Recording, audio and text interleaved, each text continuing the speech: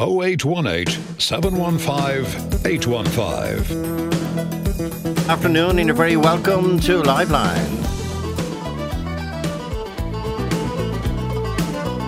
51551 is our text number. Remember, our simple WhatsApp voice message number is 087 4848 888. 087 4848 888. Maybe if you are in a position physically in terms of your location to, in other words, you're not driving, to put that number into your contacts.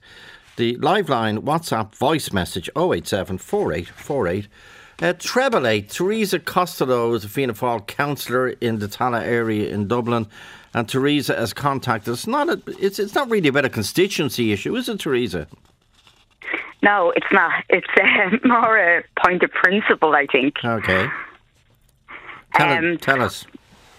Right, so on a weekly basis I'd walk around my constituency just to make sure everything's up to a nice standard and to identify things that might not be already reported to me. And I noticed a lovely green space that had been absolutely trashed. It was destroyed with quads and scrambler activity. Mm-hmm. And the footpath was impassable. And so I raised that at our Cllr area committee meeting, and I got a really good response back from the council. And actually, on another walk yesterday, I noticed the council were already addressing the issue. Okay. So I shared that on my TikTok. And a few of the comments I got was like, it was nothing to do with the issue. They were more concerned about me speaking skills. I shared the clip of me putting across my motion in the council. Was it your speaking skills or your accent? It was, yeah, they were saying very bad speaker, very bad public speaker, you know. So I kind of was like, does it really matter how I get my message across as long as it comes from the heart and I get the job done? Do you know, like it's like I kind of felt like I know loads of brilliant public speakers, but I don't know whether they back it up with action. Do you know, that way? Like, did your initial communication not say, my accent gets more comments online? Yeah, it was my accent. But you've what's known. Some people call it a Dublin accent, but it's not a Dublin accent. It's a Dublin working class accent, which is great. It's not the common Dublin accent now is the Dublin Dart accent in the main in terms of population. But when people hear an accent like yours, or indeed like mine, like the last time I heard it on the radio, that was raised on this programme was 2 weeks ago, when there was a complaint about the fact that the Electoral Commission had an advertisement on radio where they were slagging the hospital porter, and his voice came in, and it was clearly a Dublin working class accent, where the people that were slagging him, so to speak, were South Dublin, if you put an accent down there. So it is your Dublin working class accent that they're giving out about. And what are they calling you? Yeah, well, like it was just like saying that I was a terrible speaker and stuff. But I was just absolutely shocked that the issue at hand didn't jump out at them more than my voice, you know. Yeah, but but Teresa, we're in an election year. Are you standing for re-election in a few months? Oh yeah, 100%. And 100% is going to be very competitive. And 100%, maybe there's a massive amount of candidates out in Cllr. Maybe some of them are supporters of other candidates. And that's their, prerogative. Once work gets done for Cllr, and that's all I care about. Like, I'm born, bred, several generations of Cllr. Well, has anyone ever? I know you do work for breast cancer, but has anyone else ever commented on your accent? It's not the type of thing people comment on. They might have a subliminal belief, for example, that all manual staff who run hospitals, like hospital porters, are working class, and there might be a bit of snobbery there. Yeah, I think, I suppose I encountered snobbery, throughout my life at times. People taking off my accent in my younger years before I ever got into politics. And, I'm very proud of where I'm from. Going into the big, wide working world, I went out my chest out thinking I came from the best place in the world, and still do. But, in the professional environment, there was times when people actually did make remarks like taking off my accent and stuff, and it kind of hurt, that way. But I'm proud of my accent. Obviously, I'm not going to change for anybody, Well, here is one of the pieces that you say offended people.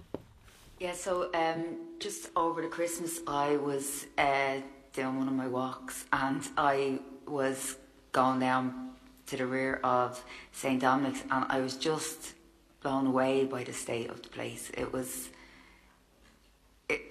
just destroyed. I was walking on the footpath. The footpath was near impassable with the amount of muck and destruction, just sheer destruction. It's of no fault of South Dublin County Council, and that's why the people living close by deserve to be living in a place that's clean, safe. Well, do you think they might disagree with your politics? No, I don't think politics would come into it. I think it's just sometimes the world we live in now online, people might not say it to your face, but it's easier to say it from behind a keyboard, and they might think something and they might just, judge you on something. I actually, at a Cllr Person of the Year Awards in 2018, Emma Kirwan made a fantastic speech, and it struck me, and I'd advise anybody to watch it. And he spoke about the prejudices associated to somebody's accent, and you've spoken about it as well, saying that. Well, remind our listeners, if you can, what he said. He said about being told to speak properly. And what is speaking properly? He once you get your message across, he said it doesn't dictate your accent doesn't dictate your intellect or your character. And he said he was proud of being from Cllr, and everybody in that room should be proud of being from Cllr. So it was just the way I can't remember it word for word, obviously, but it was an amazing speech, and it did resonate with me because I identified with so much of what he said. I identified with the struggles. I identified with that feeling, of somebody judging you, because of where you're from, and not in a positive way, because I'd be I think Cllr's an amazing place.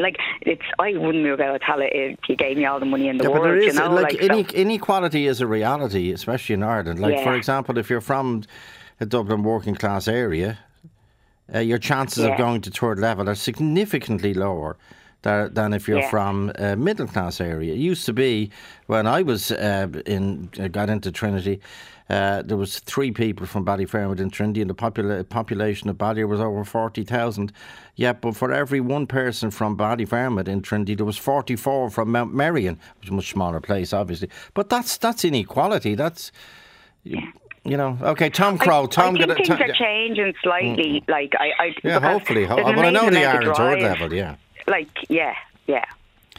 But still, people shouldn't be. And I'm just wondering, in fairness, Teresa, I'm saying the Electoral Commission portrayed a hospital porter as having a working class accent, where the patients had a middle class accent. But then again, you go back to Love Hate. Every courier in Love Hate had a Dublin working class accent. Am I right? I love a Dublin working class accent, so I love it. Well, it was RTE at fault there. Every and people loved it, of course. I don't know why, but they loved it. Tom Crow, the acting was brilliant, but I don't know why. Tom Crow, good afternoon. Hi, Joe. Just a brief comment. I don't necessarily think her accent is lovely, but I'm comfortable with it. It's easy on the ear. It's familiar, and the sort of accent you were talking about, the used to be known as the Dort accent from Dunleary Rotown in South Dublin. It's horrendous. I end up listening to, concentrating on the way they're saying things rather than what they're saying, if you know what I mean. Well, isn't that the whack that Teresa got? From the other end, not from you now, but from the other end, people were more obsessed with her accent than the content of her words. But surely to God, people are Dubliners, and they're familiar with the accent. You made a point about Love Hate. I was on your show many years ago commenting about an ad by Telecom Phone Watch, and they had Maria. And the Gourier in Phone Watch, the burglar was a Dublin working class accent, wasn't he? What's the story? He wasn't nasally like that. He was just plain Dublin accent. the person. Well, when you say Dublin accent, you mean Dublin working class accent. So the burglar, Yeah, I remember that. I don't think they try it now, any company. But the burglar was portrayed as having a Dublin working class accent. All I'm saying is long live her accent. Yeah, okay. And death to the Derry. And Tom, what's your by county? What's your favourite accent in Ireland? Oh, all accents have. There's good and bad accents in every county, in every city, I think. Hard to know. Nice Galway accents when it's big and broad can be nice. I know some old Dubliners who have a nice old Dublin accent. Accent from around Fingal and. Well, what do you think? What do you think of the old Mr. Brennan accent in the ads? That's me. That's an actor hamming it. A recent opinion poll said the sexiest, the nicest, the softest, the one with the most dulcet tones county accent in Ireland is Donegal. Oh, yeah, except for when they speak Irish. Okay. I don't know what. I tell you an accent I like, Joe. When it's very soft, is a loud accent. People think a loud accent. No, that's a hard one. A soft one is lovely. Yeah. I've a hard. Tom, what's your own accent? My is boring suburban. Okay, don't tell me. Teresa, listening to Tom, where's he from?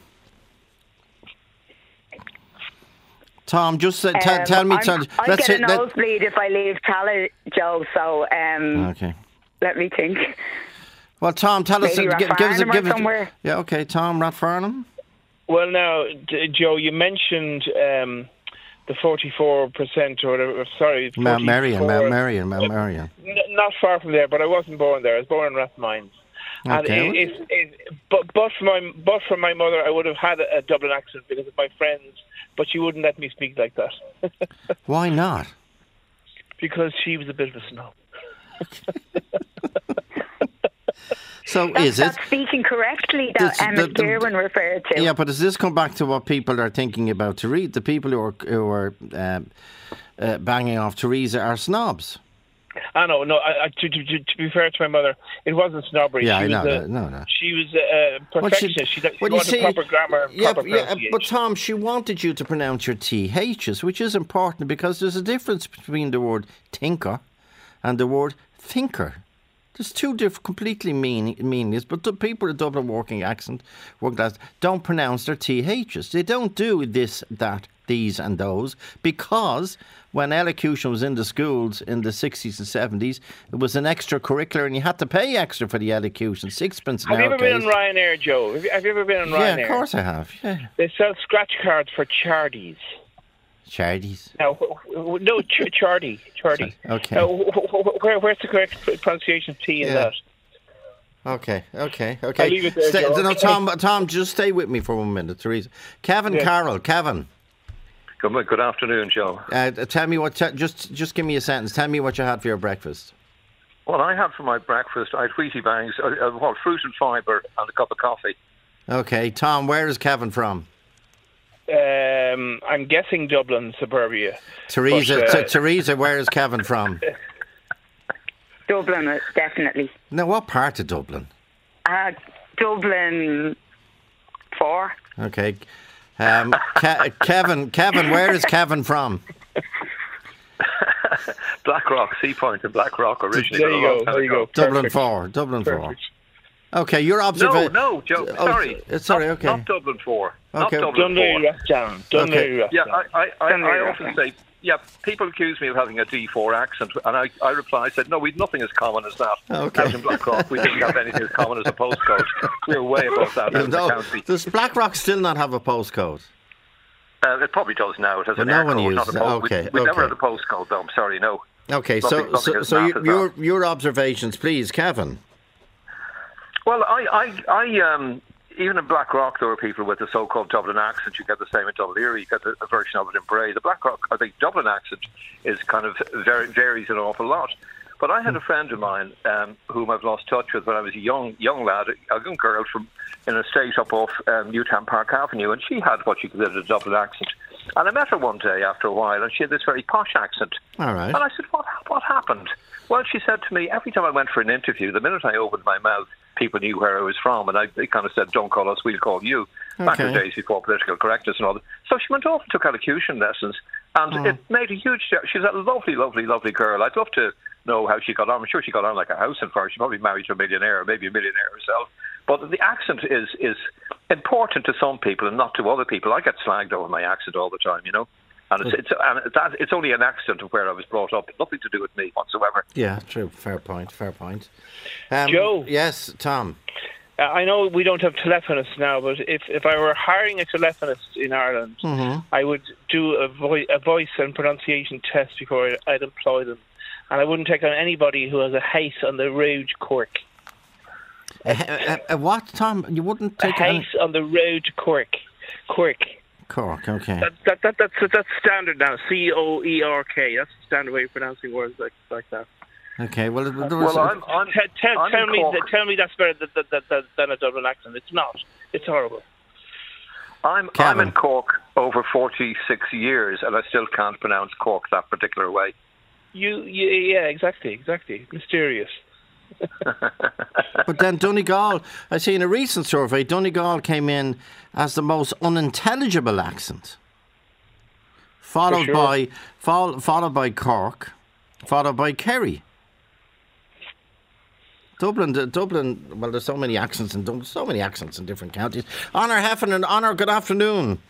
Hi, Joe. How are you? Good. I know you're from Dublin, aren't you? Stony Batter originally. I'm from Stony Batter, yes, that's right. And then you still have a brilliant singing career.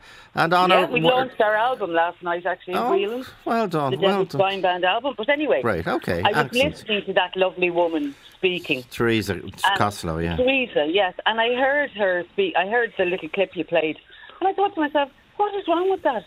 The woman spoke perfectly clearly, succinctly. She stuck to her point. What is there to flag there? I'm horrified that people actually judge people by their accents now. When you look at Hollywood and the Irish accent, they just love it. They love the Dublin accent. They all want to have Dublin accents. You know, you mean the Dublin working class accent? Yeah, our accent. Right. But Honor, yeah. What accent do you sing in? I don't know. I sing on my own. Depends on what I'm singing, I suppose. But generally, I sing in. Sometimes, I suppose, if I was singing jazz standards, I might sing with the kind of an American slang, bent, because they're kind of written that way. But then, like what we were doing last night, for instance, it's all Oscar Wilde stuff, and it's based on Oscar Wilde's visit to Colorado. So I would sing with my own accent. You know, I don't put on any accent. You know. So I don't know. But one of our prominent singers here, who got into international stardom, both when he was in a group and then when he went solo, wasn't he accused of? And in fact, people used to imitate him. Wasn't he accused of changing his accent when he was singing?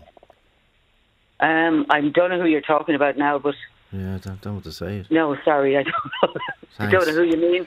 Thanks. But yes, people do sometimes. I remember somebody saying to me, why don't you sing that in your own accent? But I was singing a jazz standard, and the words are written in that kind of way, and you wouldn't be singing, you know, I've got you under my skin, and I've got, you know, in a. I got you. You couldn't, you know. I mean, it just doesn't come out that way.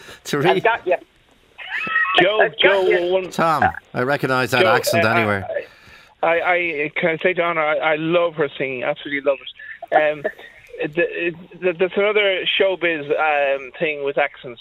If you've ever been to Shakespearean plays in Dublin, performers like Hamlet or Julius Caesar, they assume that the people, even though they were Danish or Roman, would have spoken with posh English accents. It drives me mad.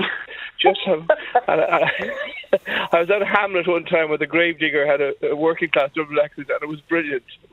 Yeah, that sounds right. Absolutely. But what you see, what they're saying, the reaction Teresa got was, you say it best when you say nothing at all. Oh my God! Isn't that what they're saying? That is just we don't care. I think they're saying, like, I wasn't fluid enough, and I wasn't, you know. You were, Teresa. You were perfectly clear. Really. And you made your point so well. I mean, I could visualise what you were saying when you were describing. Okay. Say with us, Honor, Teresa and Tom, take your positions on the panel there for a sec, and have your buzzers close. Honor, if I'm going to ask a question, whichever one of you guesses the answer for it, just shout your name, okay? Mary Cunningham. Mary, right. Don't say Mary. What did you have for your breakfast? Is that you, Joe? Yes, Mary, of course. How are you? I'm delighted to Don't talk say to where you, you're Joe. from. Don't say where you're from. In my Monaghan accent. Yeah, you see, she'd have to give it away. In my Monaghan accent, and that lady should never change what the content of what she's talking about and the work she's putting in for. But is there a snobbery? Very lucky to have her. Is there a snobbery? Do people look down on a Dublin working class accent? There's a lot of people manufacture. They think it's impressive to manufacture an accent. Not a bit. Be yourself. Be where you're from, and be proud of where you're from. And, oh yeah, we all agree with that. From Monaghan. And Mary, within Monaghan, are there different accents? No, I think you can. You know a Monaghan person quite, unless that they were putting on, and I hope there wouldn't be. You'd know a Monaghan person straight away. Yeah, so it's Which is Oliver Callan there and different ones. And would you know, is a Cavan accent different again? A wee bit different it is, yeah. A wee bit, you know. And then there'd be the rivalry in the football between Monaghan and Cavan, but a friendly one, you know. Okay, so that's... And Joe, you're from Dublin, and we all love to listen to you. Yeah. Hopefully. In your Ballyfermot, isn't it? Yeah, Ballyfermot. Well, Mountjoy Square originally. Lovely. Still Joe, you no never plaque. change either, or we'd be trying to find out. Well, you see, Mary, that's where you're wrong. I did change my accent. I'm sorry to hear that. I heard you're a Man United supporter, and I was very disappointed. No, Liverpool. I'm Liverpool now. Liverpool now. No, Mary, hang on. When I came in here, obviously I didn't come in because of my voice. If I had gone on the radio and announced the death of Eamon de Valera, Eamon de Valera himself would not have believed it. But when I started doing trips around the country for Gabriel Mary Bourne back in the 90s, I start getting letters in here. In Greening. Now, hang on, Mary. I've never told anyone. Mary, you have an exclusive here. You've never told anyone this before. Well, I know you'd give me the exclusive, Joe, because I never missed it. Yeah, I never missed your programme. Okay, well, I'll tell you what happened. Took over. Even when you were at Gabriel Mary Bourne, and you know that. Yeah, I know. And I start getting letters in here in green ink. But the worrying thing, given out about how did someone like with your accent ever get on air? And the worrying thing was they were internal letters. Someone in RT was writing them. So in fairness, so there is an argument here, and I come back to tinker and tinker. And I remember one day I was interviewing one of my favourite people of all time. He's deceased now, the intellectual and the Cardinal Cathal Daly. And I described him in one of my questions as a brilliant intellectual thinker. Mm-hmm. Right? And someone wrote in, probably the same person, the green ink, from somewhere in here saying, the word is a thinker, Mr. Duffy. Oh, wow. Not tinker. That is true. You need clarity. So I went of my own accord to a fella called Paul Musolides. I hope you're still alive, Paul. And I said, Paul, I don't want to change my accent, but I want clarity. I need clarity. And he said the first thing in terms of clarity is when words are spelt differently, they must be pronounced differently. Tinker is Tinker. Thinker is TH. And I went to Paul for about a year, and obviously it made no difference, even though he's a superstar in the whole world of elocution. Mick Hand in Finglas. Mick. Yes. Let me hear your accent. What do you have for your breakfast? What did I have for your breakfast this morning? I had 2 eggs and a bit of brown bread. Ah, brown. Do you have any Brennan's bread, Mick? No, that's not even the same fella doing that anymore. I think that man died. No, That's I don't. a different fella. The best fella that ever did it was the great. He's still alive. Bill Golden was brilliant. Yeah, I don't he know changed him. I don't know who's doing it now, but it's still very funny. He changed him, didn't he? What are you thinking? What are you thinking about what Teresa is saying? I'm thinking that I love my Dublin accent. It's very strong, and I'm proud of it. Okay. And did you ever get slagged over it? Oh, stop, will you, Joe? I worked in the leisure industry, in the fitness industry, and I worked in a few different places on the south side, north side, west side, wherever, yeah? Yeah, and what would be said to you? It was always, the women from Castleknock would be like, it's a beautiful man with the accents doing the class today. the man with the what? The man with the accent, yeah. Yeah, we'll get the fella in with the accent, not a bother, yeah. And what judgment, were they making a judgment about you, Mick, on the basis of your accent? No, I don't think. I think it was all fun and games, you know. But Okay. I actually did have a story from a while back, yeah. Somebody actually told me to go and get elocution lessons, whatever way you'd like to pronounce Whatever way you it, pronounce Joseph. But I declined his offer and I said, look, I tell you, there's plenty of jobs out there. I don't need to do that. I'll get another job. It's fine. Okay, You know? okay. So, Now, yeah, that's but my Mick, experience. what about going back to the point? I think it was Tom who raised it. Like sometimes people said the reason. Oh, he actually told us a story. The reason his friend changed her accent, so Yes. to speak, was That because she knew when she opened her mouth. Yeah. At an interview, and it was revealed obviously quickly that she was from a Dublin working class background. She knew her chances of getting the job were quickly scurrying out the window. Well, that actually happened to my mother. Yeah, well, tell that me. actually happened. Tell me. Well, my mum went for jobs back in the 90s, and as soon as she opened her mouth like that, again, the people doing the interview would say, look, you have all the credentials and all you're brilliant for the job, there's just one thing wrong. And she'd ask, what is that? And they'd say, your accent is not right for the role. Why? So, well, I don't know, Joe. Like, if her skin colour was different or if she was from a minority, that would be classed as racist. But because that she came from a working class background and fingers and she had the accent, it was okay to say them things. And there's that very famous line from Roddy's Commitments over their accent that the Dublin Northsiders are. No, I'm quoting from the movie. Are the blacks of Ireland, that they were discriminated against in those days. Okay, Mick. Well, that rings true, yes. That's true. Okay, Mark Lean. Where's Mark? Mark, how are you? I'm down in Tralee, Joe. Nice to speak to you again. How are you? What type of accent do you have, Mark?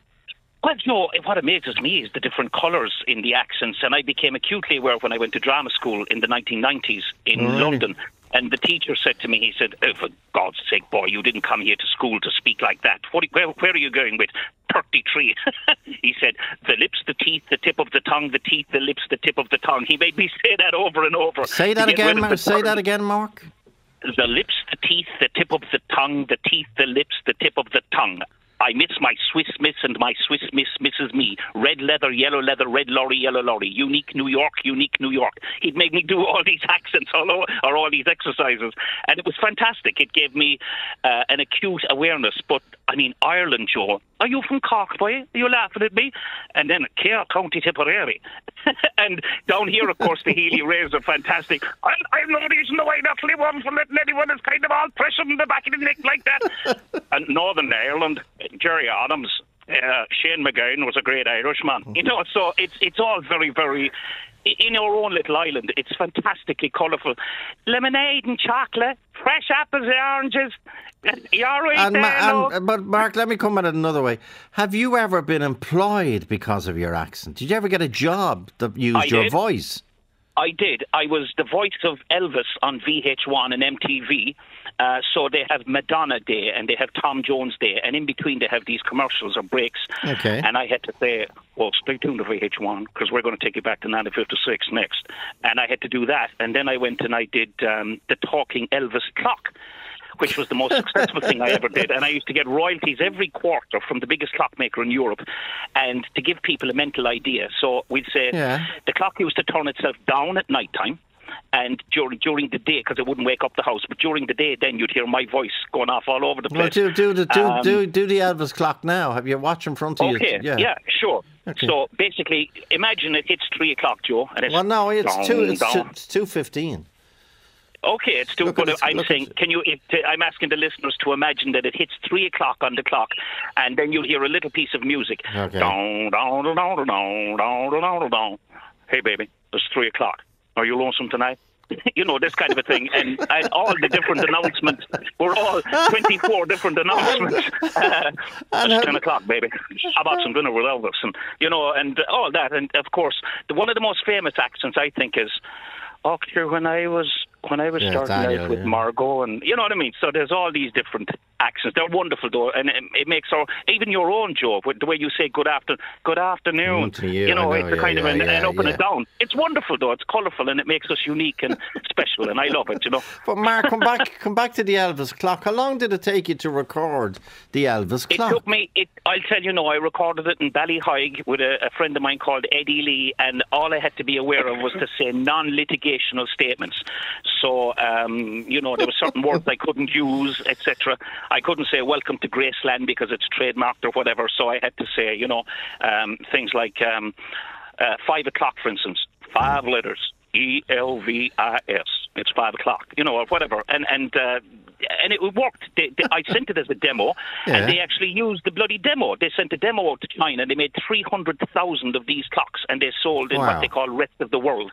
They weren't allowed to be sold in America, but they sold all over the world. And I bet there's even people listening now that would probably know that would have the clock in their house or whatever, because we sold like buckets and buckets of them. And would Elvis in the 90s. Yeah, but would the talking Elvis clock only talk at like 2 o'clock, 2:15, 2:30? Yes. So there was 24 announcements built into it, and so at 2 o'clock each day. Now you could turn it down if you got sick. Yeah, never. You could turn it.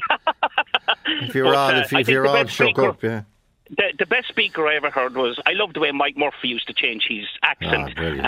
I'm in a bit of a rush. Do you remember that one with the washing at the door and the woman and she in her innocence, and the way he changed his accent to do those live mics, and Gay Byrne had the best accent I thought I ever heard, and so speaking voice, so we've had wonderful speakers in Ireland, And I presume you sing as well, Mark, from what you're saying. And do you sing anything at all? That's what I used to do for a living. I'll be doing it next week, but in Dingle. But absolutely, yeah, I do. And I actually changed my accent to suit that.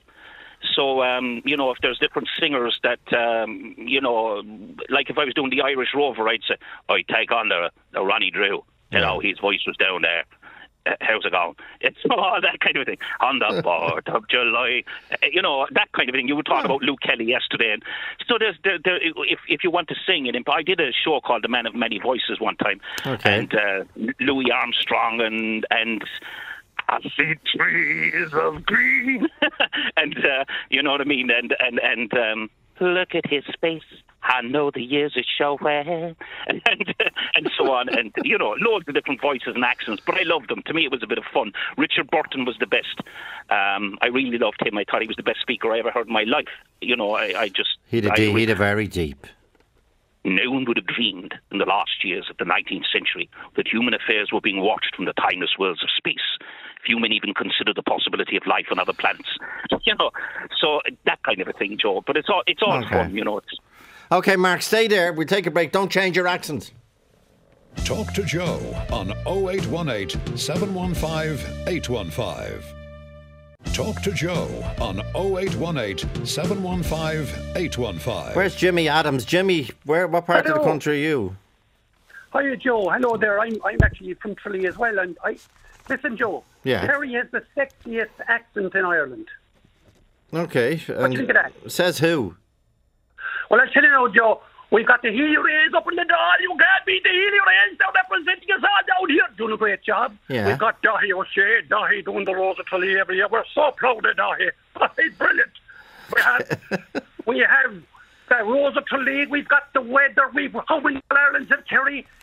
We're fantastic footballers. We've the scenery. We have North Kerry. We've Killarney. We've Leprechauns. We've everything. And we're great at talking about the weather. And many accents are in Kerry, Jimmy.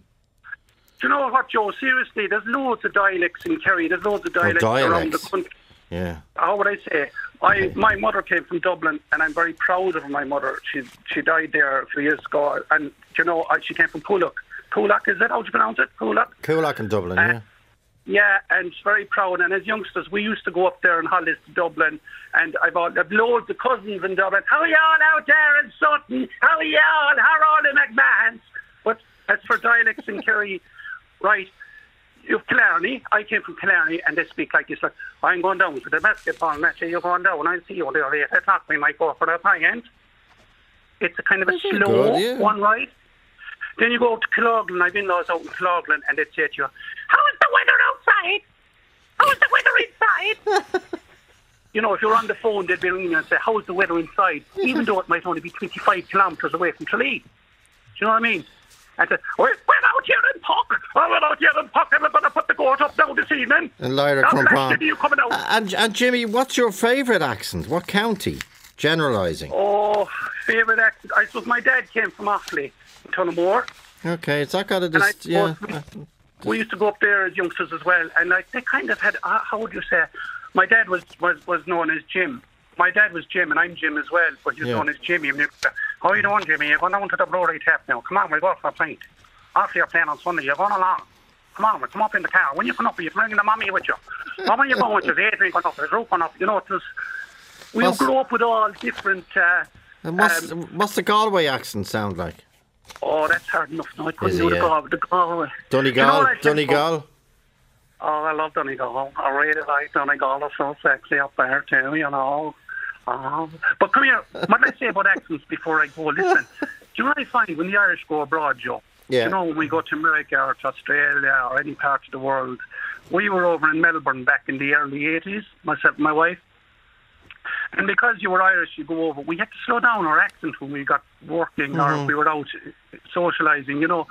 The most times we'd feel at home if we go into the Irish, mixing with the Irish music, going into the pubs and that, because you could relate to somebody from Kinturk, or you might meet somebody from Ballinasloe, have over a drink, and the Irish music would come on, and everybody get melancholy and lonesome and thinking of home and all that back in the day. And that time, there was no Zoom, or there was no WhatsApp or any. You'd send a video home, say, of the Munster football final or the hurling final, and you get it out from home, and we'd watch it in a flat late at night at 2 in the morning. I remember the day. I know I'm going on a bit. Do you remember the Dubliners when they were on the Late Show? Yeah, many a time. Many a time. There was a video sent out to Melbourne to us that time, and we all met in somebody's house one night. About 40 Irish, and they all socialising from all over the country. And all the different dialects, and they're sitting down watching the Dubliners and getting melancholy and lonesome about home, wishing they were home and all that. But we had to slow down the way we spoke at work, and some people, you get a lot of people would be patronising about the way we pronounce THs. No, the THs. Yeah, but stay listening, Jimmy, to go over the border there into Limerick to Joe Minogue. Joe, you're making a case, I can read it here, a very strong case, in favour of elocution lessons. I would, Joe. I would say elocution lessons are essential in that, because I remember them when I was going to CBS in Sexton Street there in Limerick. We had elocution lessons there maybe for half an hour or 20 minutes a couple of times a week, and I think it's a good idea myself, because I can't say I'm the best speaker myself. However, it's good to ensure that children are brought up and to speak correctly, you know. And then it's not I'm not against accents now or anything like that, but I would say that there's a lot of mispronunciation today and speaking too quickly. Oh, speaking too quickly? Yeah, speaking very quickly, extremely quickly, yeah. And of course the words get jammed into one another, and it becomes unintelligible. But as the would the problem be with, I don't know whether elocution lessons in CBS in Sexton Street in Limerick were they an extracurricular you had to pay for? No, I remember them distinctly in primary school. We had them maybe for 15 or 20 minutes or half an hour there once or twice a week, The teacher would just indulge it, you know. You have an interesting accent yourself, Joe. Hasn't I have he? an interesting accent, Yeah. and maybe a very broad accent, perhaps. But who was, who mentioned Richard Burton? Yes. Mark Lean mentioned him, and I'm just thinking who would like Richard Harris from Limerick. Yes. He would be regarded as being one of the finest, not just actors and raconteurs, but would he not be regarded as one of the finest with the finest accents in terms of clarity? Yeah, I would imagine so. Just like his colleague Richard Burton. I mean, he was a lovely speaker himself. From Wales, I think he was. Yeah, the Valleys, the Valleys. Yeah. The Valleys with a V. Stay there, Joe. Brian Breen on. Brian, good afternoon. Yes, hello there, Joe. Hang on, where Joe? Well, Joe Minogue, can you go ahead? Tell me what you had for your breakfast, Brian. I've been listening to your program. I'm from South Monaghan, and I've been quite amused at what some people were saying.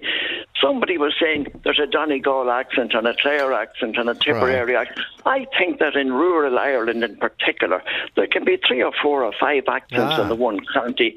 And I'll just give you an example. Here in County Monaghan, where I live, there are 3, we'll say, main accents, and then several subsets of those. Okay. But here in the south end of the county, an appliance with 2 wheels is called a bicycle. And if you go 10 miles north to Castleblaney, it's called a bicycle. And then if you go another 10 miles north to Monaghan town, it's called a bicycle. So you have bicycle. In the one county. Oh, without a doubt. And I heard someone there earlier in the programme saying, I think I like the Donegal accent. Well, I'd love to say to that, I think it was a man, do you mean Bundoran and Ballyshannon? Or do you mean Quigley's Point? Or do you mean Crookfulla? Where exactly do you mean? Because Donegal must have 6 accents. Mm-hmm. And I remember I met a lady one time in Belfast, and she said to me, "Oh, you have a lovely border accent." And I said, "What do you mean by a border accent?" And I said, "Do you mean Dundalk or Buncrana or Belcoo or Clonus? Where do you mean? Because the accent is different in every one of those places."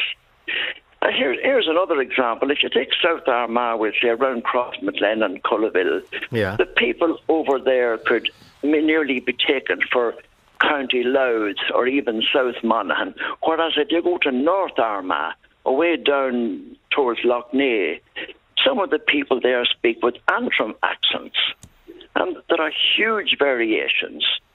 And I'll give you another little example now. We're all fairly familiar with the Derry accent, I suppose, John Hume and all those, Seamus here and all those people.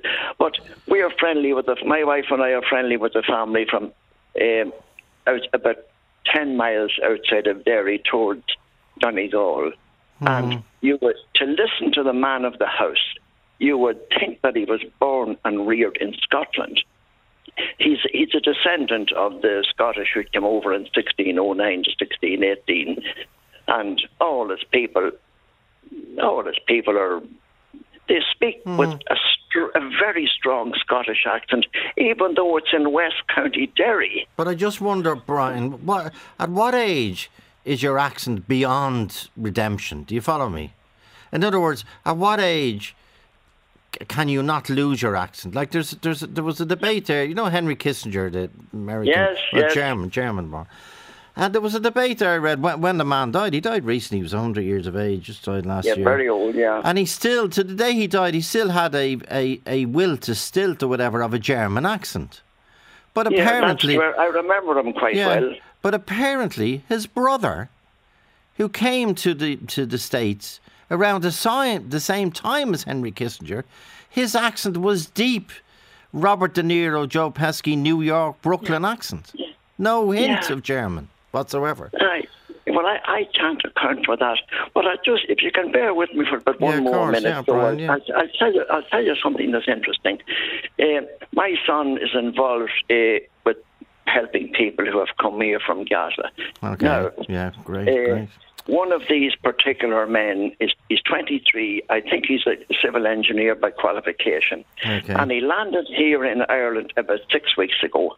And he had, I'd say, 10 words of English. Okay. Now, 6 weeks later, he can hold a very interesting conversation in the English language. Now, I'm not talking about his accent.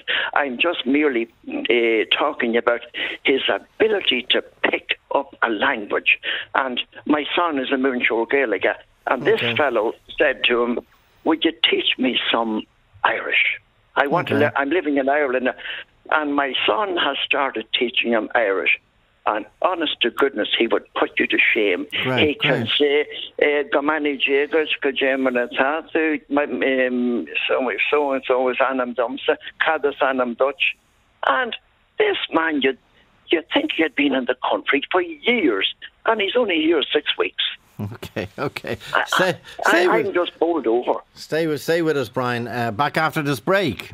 Talk to Joe on 0818 715 815. Talk to Joe on 0818 715 815. Okay, Australia was mentioned there about accents a few seconds ago. Nullig, good afternoon. How are you, Joe? So tell us a story from Perth, is it? Yeah. Turn off if there's a radio on in the background. It's just turned off now. Good man. We have pals who were born, bred and buttered in Dublin, one in Clontarf, one in Churchtown. Okay. And they emigrated to Perth in Australia in 1990. Okay.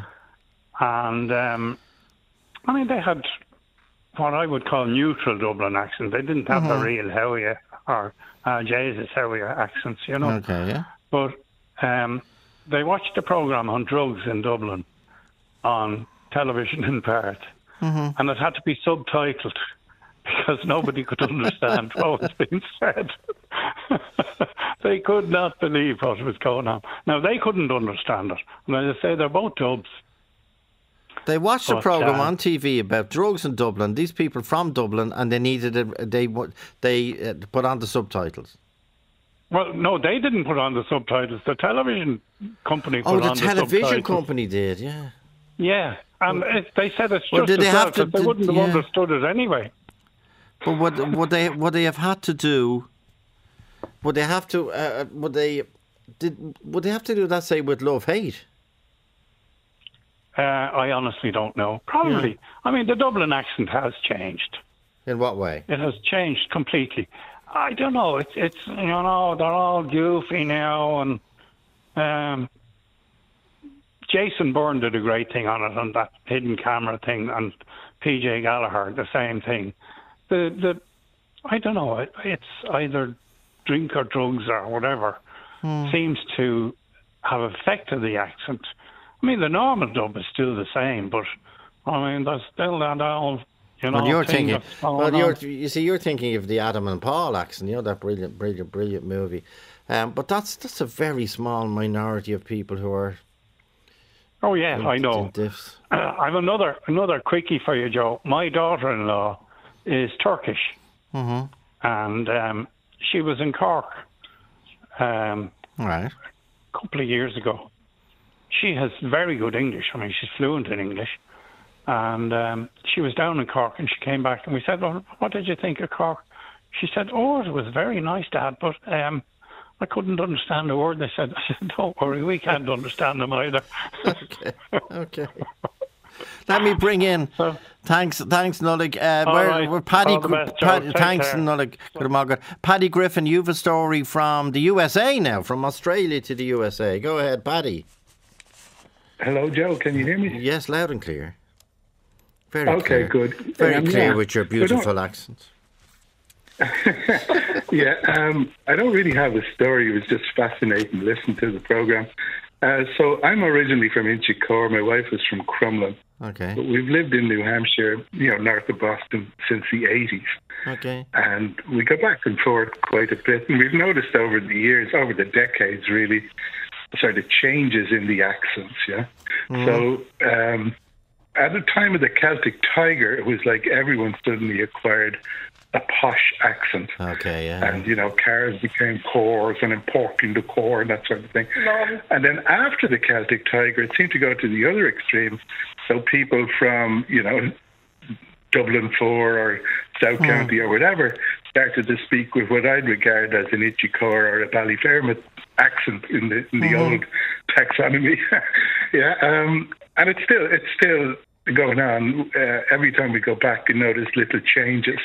So at one stage, soft T's became SH's, So people were going to the city instead of the city. And there's a whole heap of those sort of changes happened. The most extreme one I ever heard was on RTE, a report on traffic on the M50 said that there was a crash at the Rheindebeich.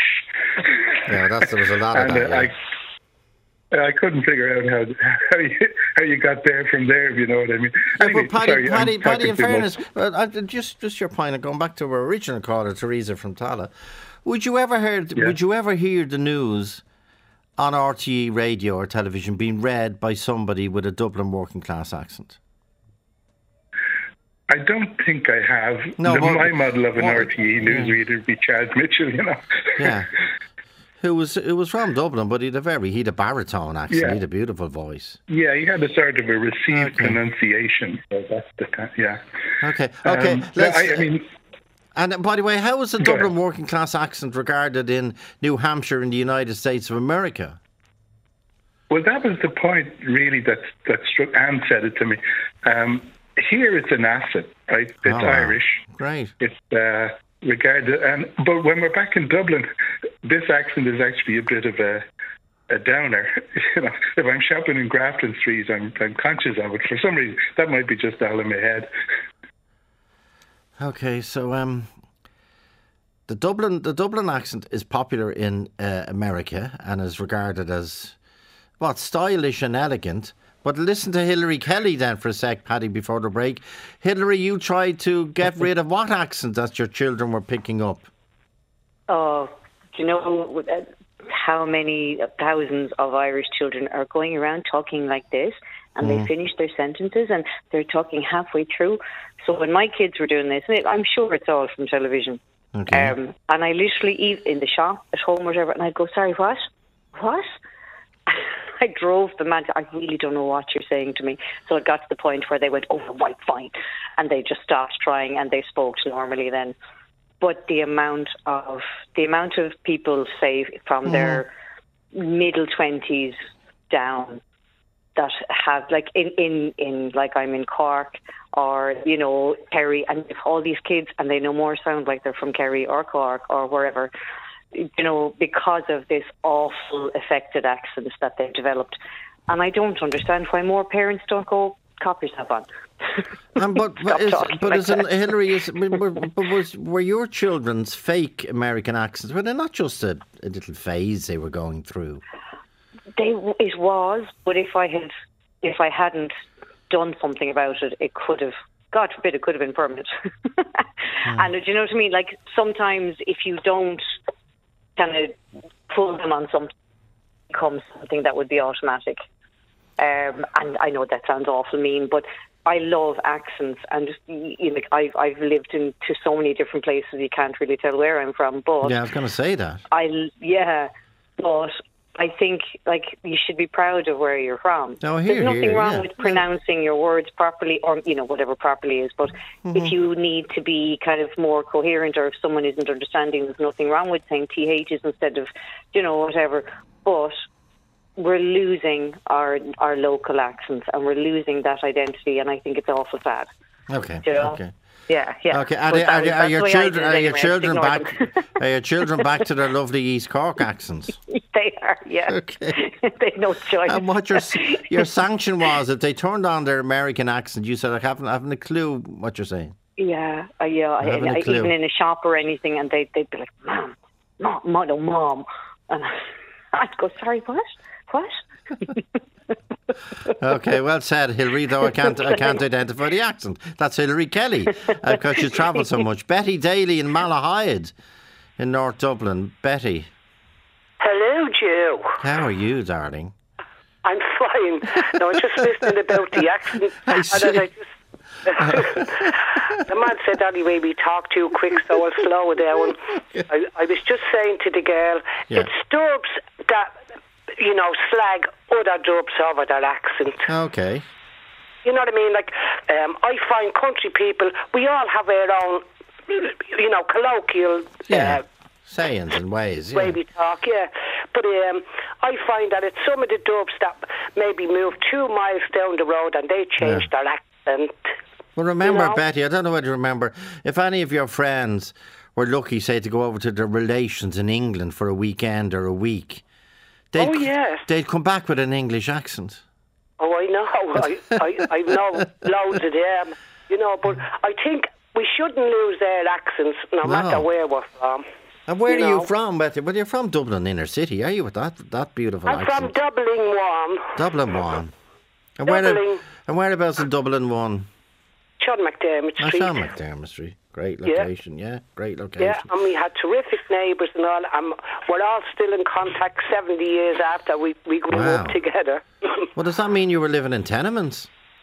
No, we lived in flats. We were a bit more posh than a tenement, you know the great picture of Sean McDermott Street when it was tenements, and then obviously they built the flats and that, so it's very different. And you're living in Malahide, and would anyone out there ever comment on your accent, Betty? Well, no, like I walked in the pavilion in Swords, and I found the most people who would slag me off my accent was people from Swords and Balbriggan. Okay. And what's your apart from the Sean McDermott Street accent, what's your favourite accent? I used to love Joe Lynch. Lynch's Cork, accent. Yeah, that was gorgeous. I think the Wexford accent is beautiful. Real soft. I like that accent. Okay. I wish I could talk like that myself, Joe. It's not too late, Betty. Well, as I said to the girl, I'm not changing how I speak at my age. Do you know what I mean? Not at all. Yeah. And do you like, for example, Betty, you're going to hear, we always did hear a lot of her, but you're going to hear a lot of her today because of the COVID inquiry in Scotland. Nicola Sturgeon, the former First Minister, do you know her? Yeah. What do you think of her accent? Because it irritates me. It's a deep Scottish accent. Right. So that's the way she talks. I just said to the girl, I was in England for a while and I often went to Shropshire playing darts, right? Okay. And I'd be marking the board and I'd say, you need 33, and like that to be slagging me. 30, how do you spell that? And like the other man said, Turty. But I said, the man that was slagging me, I said, I don't know what you're slagging me for. I said, you sound like Wurzel Gummidge. Okay. So instead and he's cheating me. So basically they were saying, instead of saying 33, which is THIRTY, THREE, you were saying 30, TURTY, 3, TREE. He was saying, like, could I spell, I suppose. So how do you spell it? I said TURTY. Well done. Were you any good at the darts, Betty? I was brilliant. Good stuff. Yeah. Well, what age were we? I know, but what age were we? Well, there's a renaissance now in darts. And what age were we when you start playing competitively in darts? I was in my 20s. We used to play for the Intercity League, the fitness leagues. Yeah. And why'd you give it up? I took the pledge. I didn't know there was a pledge against darts. Was it a pledge against darts or a pledge against drink? No money messing. It just fizzled out. Yeah. Well, as I say, it's a renaissance.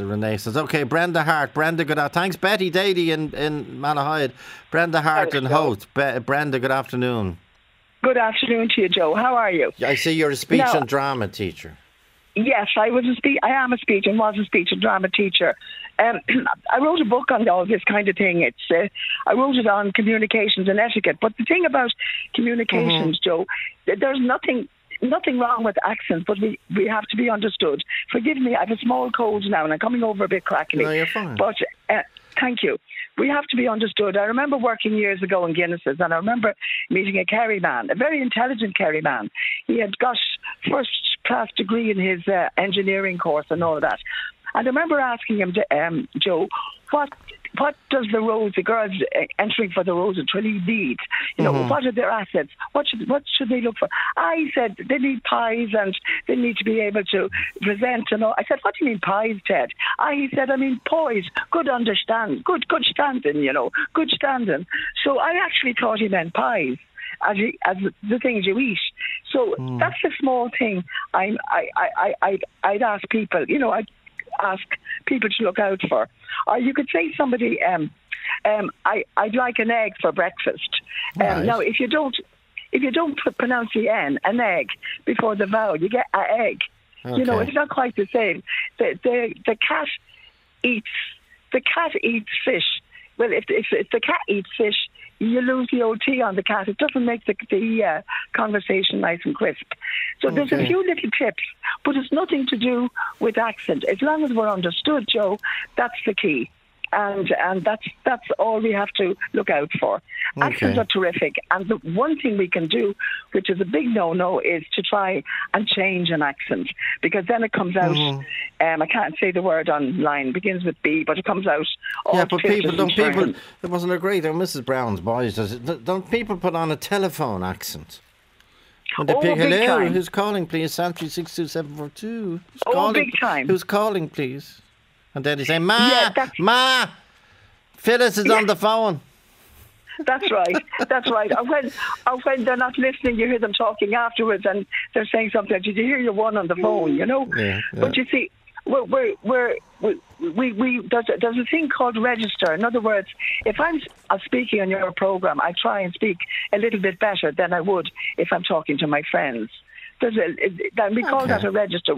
We all change. If I'm going for an interview, I try and speak a little bit clearer and lucid than I would if I'm having a drink with my friends. Okay. So we do change to suit circumstances. Okay, well said and well put, Brandy. You sounded great, by the way. There are 2 calls before the break. Brian Harvey and Drumcondra in Dublin. Brian.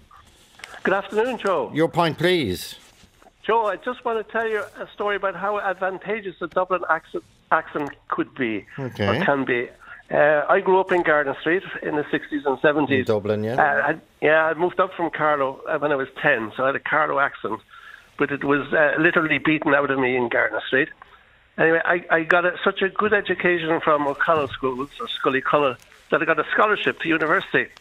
And my father sent me down to Dublin Castle to claim the scholarship, and the guy behind the desk was horrified. He ran into the office next door to his supervisor and said, there's a fella out here from Garden Street who wants to go to university. And the supervisor shouted at him, give him what he wants and get him out of here before he comes at us with a hatchet. Mother of God. Yeah, and that's how I got to university. Yeah. So the strong Dublin accent at that time, I don't know, it saved me a lot of paperwork, I can tell you, to get that scholarship. Okay. Well done. And you went to Trinity, I hope? I went to UCD. Oh, UCD, okay. And got physics and maths. Brian, you couldn't get into Trinity, was that the problem? That was the problem, Joe. I don't know.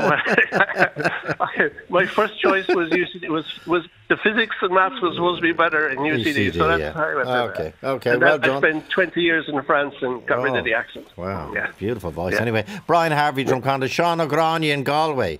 Sean. Hello, Joe. How are you? Good. Your observation, please. Well, I would have sent you a little book there when you were dealing with the self-published books, and I would have said in the little note attached that I love listening to you because of your indigenous Dublin accent. Okay. But now I lived in Beaumont Road 40 years ago, and I was teaching near Artane, so I have a great affinity for the Northsiders and their accent, and particularly their wit and humour. But any dial you like, or any station you like to try on your radio now or in your car when you're travelling, everybody seems to speak in the D4 accent. On television as well, RTE, it has completely taken over, and Virgin Media completely taken over. And I was wondering myself, what was the origin, or how did it evolve? And I've come to the conclusion that it's a type of Americanism. Down here in the West, we say we're going to a party. They said they're going to a party. And we buy a new car, and they buy a new car, and so on and so forth. Okay. And remember, in Dublin, well, it's the Ross O'Carroll Kelly, it's Paul Howard that perfected the Dort accent with the Cllr and the Hound. Now, I'm a person of extreme. I absolutely adore the variety in dialects in English and the Irish language, and I love challenging my ear to see if I can find out where or guess where a person is from. But I composed a little ditty way back, long before COVID. I suppose it expresses how I hear the Dublin 4 accent as a West of Ireland person. Give us a few lines from it then. I called it the virus, long before COVID now. Yeah. Within the pale, it started somewhere around Dublin 4, this virus of an accent that makes one's ears quite sore. For years it was contained in Dublin's upper middle class, and none of us complained about this pain right up the ass. This virus is contagious, sure it conquers more and more, sure it killed off Ruy and Jaises round Ballsbridge and Terranure. It crossed the River Liffey and westward wound its way, till it paused on Mutton Island out in lovely Galway Bay. And now in every county and every country town, there's an offer of a bounty for every local accent found.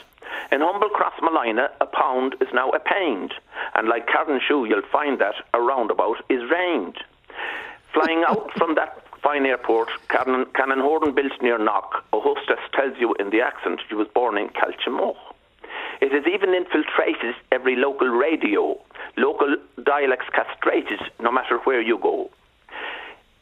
Any broadcaster aspiring to proceed all the way must speak like those defiling the airs round Galway Bay. So if ever you're reporting, not a hint that you're from Cork, not a single sign denoting you're from Galway or from Gort. I blame you, Miriam O'Callaghan, and you expose a girl Lorraine. 'Twas you that really spread it. From Donnybrook it came. Come on, ye Lyle Cavan men, up and right and up Mayo, and let's never lose our accent wherever we may go. Well done. That's Sean O'Grone. You're going to meet him all good on. Well done. Back after this break. Talk to Joe on 0818 715 815. Joe Duffy. Talk to Joe on 0818 715 815. Well, one person who never lost her accent and indeed never lost her voice and her creativity was the great contemporary Irish poet Paula Meehan. Paula, good afternoon. How are you, Joe? How are you doing? Good, and you're from the centre of Dublin, we all know that. I know, and in fact probably grew up with Betty there, Sean McDermott Street, via Finglas then afterwards and via the rest of the world. And here I am in Baldoyle on this wintry day, looking forward to St. Bridget's Day tomorrow. Of course, and then to mark the wintry day that's in it, Paula, it's the 40th anniversary of a seminal event in Ireland. Tragic for Ann Lovett, tragic for her baby, tragic for the family, indeed the community. When Ann Lovett died, giving birth at a grotto in Granard on this day, she was only 15. You've written a beautiful piece. It's called "The Statue of the Virgin that Granard Speaks." It's It's what, 20 years old now at least, isn't it? Paula? I wrote it in the mid 80s, in the time of the moving statues and the X case and all those assaults on our idea of womanhood. But I didn't publish it. I sat on it for a long time because I was very conscious that my poem, which has been embraced as a public poem and is taught as a public poem, is actually about the private grief of a family and a community. If it has function now, it's as, I hope, an historical document. It's on the leaving cert. Yeah, so, brilliant. You know, it opens Rightly up so. conversation. I know this from the students and the teachers. It opens up the whole conversation. So it has a role like that. But I'm very sensitive still that Granard, which is a place of great creativity. I mean, the second level students there are just amazing. Wow. So that, you know, her shadow, it shouldn't be a shadow. We should live in her light. She became an icon. She became so important for all the struggles for equality and for respect for women and their autonomy. She's at the heart of that. Yeah. And the tragedy, of course, is that she lived for 15 years and her baby maybe didn't even live for 15 minutes. You introduced a piece from the poem, Paula, and take it from there. Yeah, this is the end of the poem. It's quite a long poem, and it looks at other aspects of sectarian violence in the north, the degradation of nature in our beautiful lakelands up there near the border. But this bit was the end of the poem, and it goes like this. On a night like this, I remember the child who came with 15 summers to her name, and she lay down alone at my feet, without midwife or doctor or friend to hold her hand, and she pushed her secret out into the night, far from the town, tucked up in little scandals, bargains struck, words broken, prayers, promises, and though she cried out to me in extremis, I did not move. I didn't lift a finger to help her. I didn't intercede with heaven nor whisper the charmed word in God's ear. On a night like this, I number the days to the solstice and the turn back to the light. O sun, centre of our foolish dance, burning heart of stone, molten mother of us all, hear me and have pity. That was Paula Meehan reading from her poem, The Statue of the Virgin at Granard Speaks in memory of Ann Lovett and her baby. Thank you so much, Paula. Thank you indeed. Today's programme was produced by Shannon Gorman, and Ray Darcy is next. Talk to Joe on 0818 715 815. 0818 715 815 stays open until 3:15 p.m. or email joe@rte.ie.